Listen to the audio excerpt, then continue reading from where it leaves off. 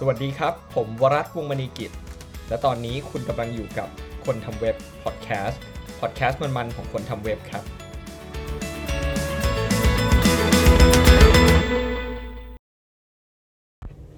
สวัสดีครับก็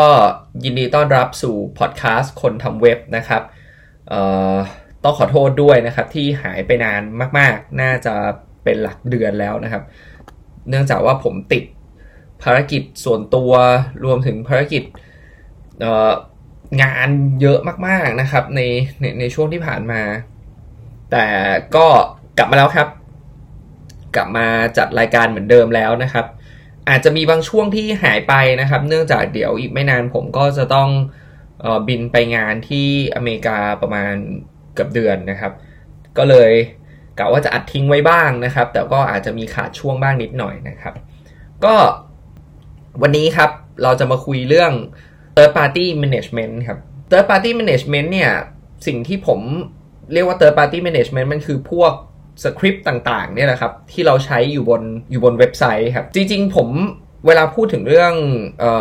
optimization web เนี่ยครับปัญหาอย่างหนึ่งที่เรามักจะเจอก็คือส่วนใหญ่เนี่ยตัว third party ที่เราเอามาแปะบนเว็บไซต์เนี่ยไม่ว่าจะเป็นสคริปต์ที่ทำให้เว็บสวยงามหรือสคริปต์ที่ช่วยเพิ่มความสามารถบางอย่างให้เว็บไซต์เนี่ยนะครับไอ้พวกเนี้ยมันมักที่จะทำให้เว็บไซต์ช้าลงครับผมก็เลยมักที่จะพูดหลายๆครั้งว่า third party management เนี่ยเป็นเรื่อง mindset ซะส่วนใหญ่ครับมากกว่าเรื่องเทคโนโลยีครับคราวนี้เดี๋ยวผมจะอธิบายให้ฟังว่าทำไมผมถึงมองว่ามันเป็นเรื่อง mindset ซะมากกว่าครับโดยปกติแล้วเวลาเราทำเว็บเนี่ยครับเราก็อยากให้เว็บเราสวยงามถูกไหมครับเราก็พยายามที่จะใส่ลูกเล่นให้มากที่สุดเท่าที่จะทำได้นะครับไอการใส่ลูกเล่นเข้าไปเนี่ยมันก็จะมากับการที่มันจะต้องมีสคริปต์มากขึ้นไปพร้อมๆกันด้วยนะครับคราวนี้เวลาเราใส่สคริปต์เข้าไปอะครับเรามักจะไม่ค่อยได้เขียนเองหรอกครับเราก็มักที่จะไปดาวน์โหลดหรือไปใช้สคริปต์จากข้างนอกไม่ว่าจะเป็นที่เขามีดังๆอยู่แล้วหรือว่าจะเป็นเจ้าที่อาจจะเล็กๆก็มีปะปนกันไปนะครับซึ่งปัญหาอย่างหนึ่งของสคริปต์พวกนี้เนี่ยมันคือตัวสคริปต์เองเนี่ยมันไม่ได้ออกแบบมาสำหรับเราคนเดียวครับมันออกแบบมาสำหรับคนหลายคนมากๆครับอาจจะเป็น100 คนเป็น1,000 คนเลยก็ได้มันก็เลยทำให้สคริปต์นึงนะครับต้องแบก use case ของคนไว้เยอะมากๆครับการที่เราเอามาใช้เนี่ยบางทีเราใช้เพียงแค่นิดเดียวแต่เราก็ต้องแบกตัวสคริปต์ทั้งหมดเอาไว้มันก็เลยส่งผลให้ตัวเว็บของเราเนี่ยครับช้าลงไปครับแทนที่เราจะใช้แค่1ฟังก์ชันโหลด1ฟังก์ชันก็กลายเป็นเราใช้1ฟังก์ชันแต่เราต้องโหลดมา 20-30 ฟังก์ชันครับนี่ก็เป็นเหตุการณ์ปกติที่เราจะเจอในการโหลดสคริปต์ใหญ่ๆที่ทุกคนใช้กันอยู่นะครับเพราะฉะนั้นแล้วเนี่ย mindset นึงเนี่ยที่ผมอยากให้ทุกคนมีก่อนใช้เลยคือพยายามคิดก่อนครับว่าจริงๆแล้วเราต้องการอะไรครับในสคริปต์นั้นผมว่าทุกคนก็จะชอบ search ครับว่า JavaScript Library for npm for ตัวผมเองก็ติดครับที่จะชอบ search อะไรแบบนั้นแต่ก่อนจะ search นะครับอยากให้ทุกคนลองคิดหน่อยครับว่าเอ๊ะทำไมเราต้องใช้แล้วมันจำเป็นหรือเปล่าที่จะต้องไปเอา library มาใช้เราเขียนเองได้หรือเปล่าอย่างเคสที่ผมมักจะพูดตลกติดปากเลยก็คือคุณโหลด moment.js มาแต่คุณก็ใช้แค่ให้มันพิมพ์เดทออกมาธรรมดาไม่ได้ใช้อย่างอื่นหรือไปโหลด lodash มาแล้วก็เอามาใช้ sort array ซึ่งในความเป็นจริงแล้ว JavaScript ก็ sort array ได้โดยที่ไม่ต้องใช้ lodash นี่ก็เป็นเหตุการณ์ครับที่จะเรียกว่าอยากจะฝากให้ developer ทุกๆคนนะครับลองใจเย็นๆครับก่อนที่จะเอาอะไรมาติดลองดูหน่อยว่าสิ่งที่จะเอามาติดเนี่ยมันจำเป็นขนาดไหน เราเขียนเองได้ไหมต้องใช้ library เลยเหรอด้วย mindset แบบนี้มันก็จะช่วยให้เรามีสติมากขึ้นครับแล้วก็ทำให้แทนที่เว็บอาจจะใหญ่ไปเลยก็อาจจะมีไซส์เล็กลงได้ครับเพราะว่าเราไม่ได้เอาทุกอย่างมาติดบนเว็บไซต์คราวนี้มันก็จะมีมุมมองว่าฉันต้องติดยังไงฉันก็ต้องติดยังไงมันก็จำเป็นอีก mindset นึงคือ mindset การ compare ครับผมอยากให้ทุกคนเนี่ย compare library ทุกตัวก่อนเอามาใช้ไม่ว่าจะเป็นเชิงขนาดว่าโอเคมี library 2 ตัวที่ทำงานได้คล้ายๆกันตัวไหนไฟล์ใหญ่กว่าตัวไหนไฟล์เล็กกว่าจริงอยู่ครับตัวที่ไฟล์ใหญ่กว่าเนี่ยก็มักที่จะมีความสามารถมากกว่าแต่ก็กลับไป mindset แรกนะครับว่ามันก็ไม่ใช่ทุกครั้งที่เราจะใช้ทั้งหมดของตัว library เพราะฉะนั้น library ที่เล็กกว่าอาจจะตอบโจทย์เรามากกว่าไม่สิต้องบอกว่า library ที่เล็กกว่าอาจจะตอบโจทย์เราแล้วก็ได้ครับเพราะฉะนั้นเนี่ยก่อนที่จะเลือก library อะไรมาใช้เนี่ยควร compare ก่อนไม่ว่าจะเป็นเรื่องเชิง size หรือฟังก์ชันเพราะในหลายๆครั้งเนี่ยsize ได้ฟังก์ชันไม่ได้หรือบางทีฟังก์ชันได้ size ไม่ได้อย่ารีบครับอย่ารีบที่จะเอาอะไรมาใส่ด้วยสาเหตุหนึ่งเป็นเพราะว่าพวก third party พวกนี้ครับมันมักที่จะใส่เข้าไปแล้วเนี่ยเอาออกยากครับใส่ไปกว่าถ้าต้องวันหนึ่งต้องมาเอาออกเนี่ยโอ้โหแก้โค้ดเยอะเลยอาจจะแบบเป็นพันบรรทัดเลยก็ได้เพื่อที่จะให้ตัวโค้ดมันไปใช้กับไลบรารีใหม่ได้สุดท้ายแล้วมันก็อาจจะเกิดอาการต้องลบทิ้งเลยก็ได้นะครับนี่ก็เป็นอีก mindset หนึ่งครับที่ต้องทำทุกครั้งที่ไปหาสคริปต์อะไรมาแปะ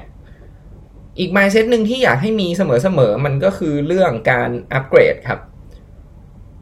การอัปเกรดเนี่ยมันก็มาพร้อมกับ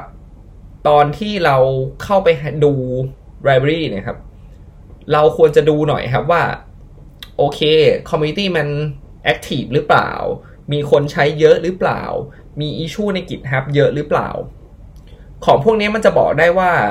โอเค library มี movement ขนาดไหนมีการอัปเกรดขนาดไหนมีการ improve เรื่อง performance หรือ capability บ่อยขนาดไหนเมื่อเราเลือกของที่มันดีแล้วครับเมื่อเราเลือกของที่มันโอเคดูมี movement ดูมีการพัฒนาแล้วเนี่ยเวลาเรามาใช้จริงๆเนี่ยเราควรจะมีรูทีนในการเข้าไปอัปเดตมันเรื่อยๆครับ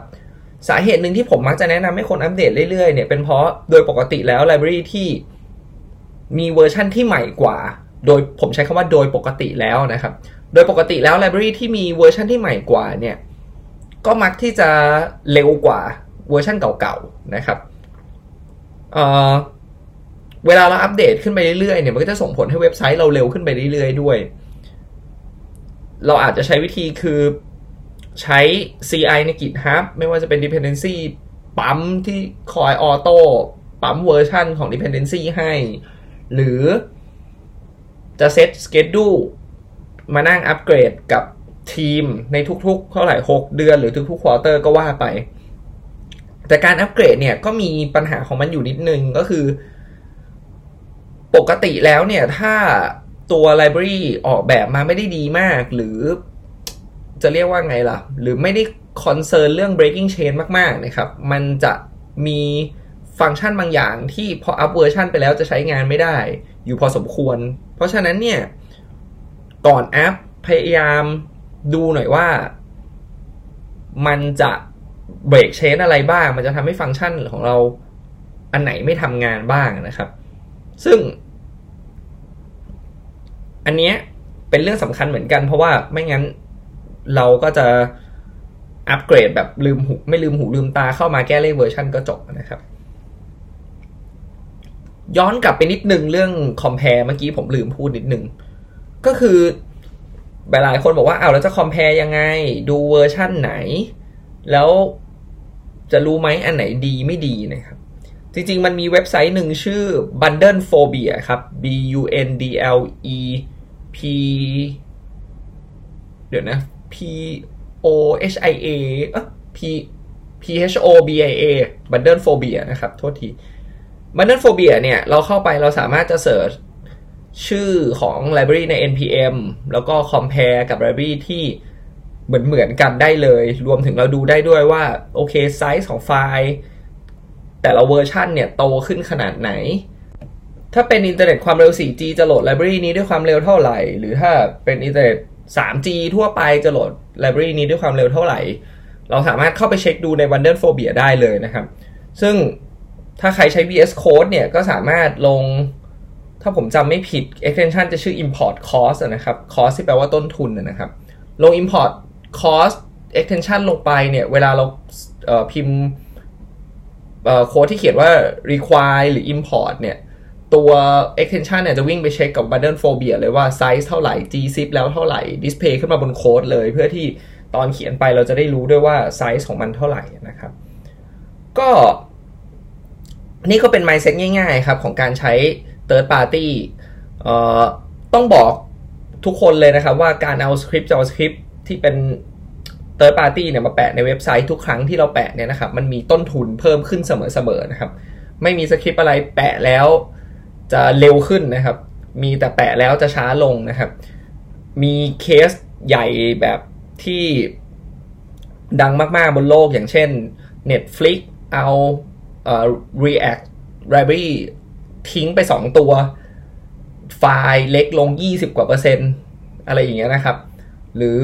เคสของ wix.com ที่ progress bar อันเดียวกินไซส์ของบันเดิลไปเกิน 30% ของบันเดิลมีเคสคลาสสิกพวกนี้เกิดขึ้นเยอะมากบนเว็บไซต์ใหญ่ๆบนโลกนะครับแล้วผมก็เชื่อว่าเว็บไซต์ที่เราทำกันอยู่ทุกวันนี้บางเว็บก็อาจจะมีปัญหาเรื่องนี้เหมือนกันลองกลับไปดูเว็บไซต์ตัวเองครับว่ามีปัญหาเรื่องพวกนี้ไหมถ้าแก้ได้ก็ลองแก้ดูครับเพราะว่าแก้พวกนี้ส่งผลต่อความเร็วอย่างชัดเจนมากๆแต่ถ้าแก้ไม่ได้เวลาขึ้นโปรเจกต์ใหม่ๆก็อย่าลืมที่จะเช็คทุกครั้งนะครับว่าไลบรารีที่เอามาใช้เนี่ยมันมีต้นทุนขนาดไหนcompare แล้วหรือยังกับไลบรารีอื่นๆแล้วก็อย่าลืมตั้ง schedule หมั่นอัปเดตเรื่อยๆนะครับก็ตอนนี้ก็ฝากกันไว้เท่านี้ครับสั้นๆครับไม่ได้ยาวมากนะครับแต่ว่าหวังว่าทุกคนจะได้อะไรไปนะครับเพื่อที่จะทำให้เว็บเร็วขึ้นครับก็ขอบคุณมากครับสวัสดีครับ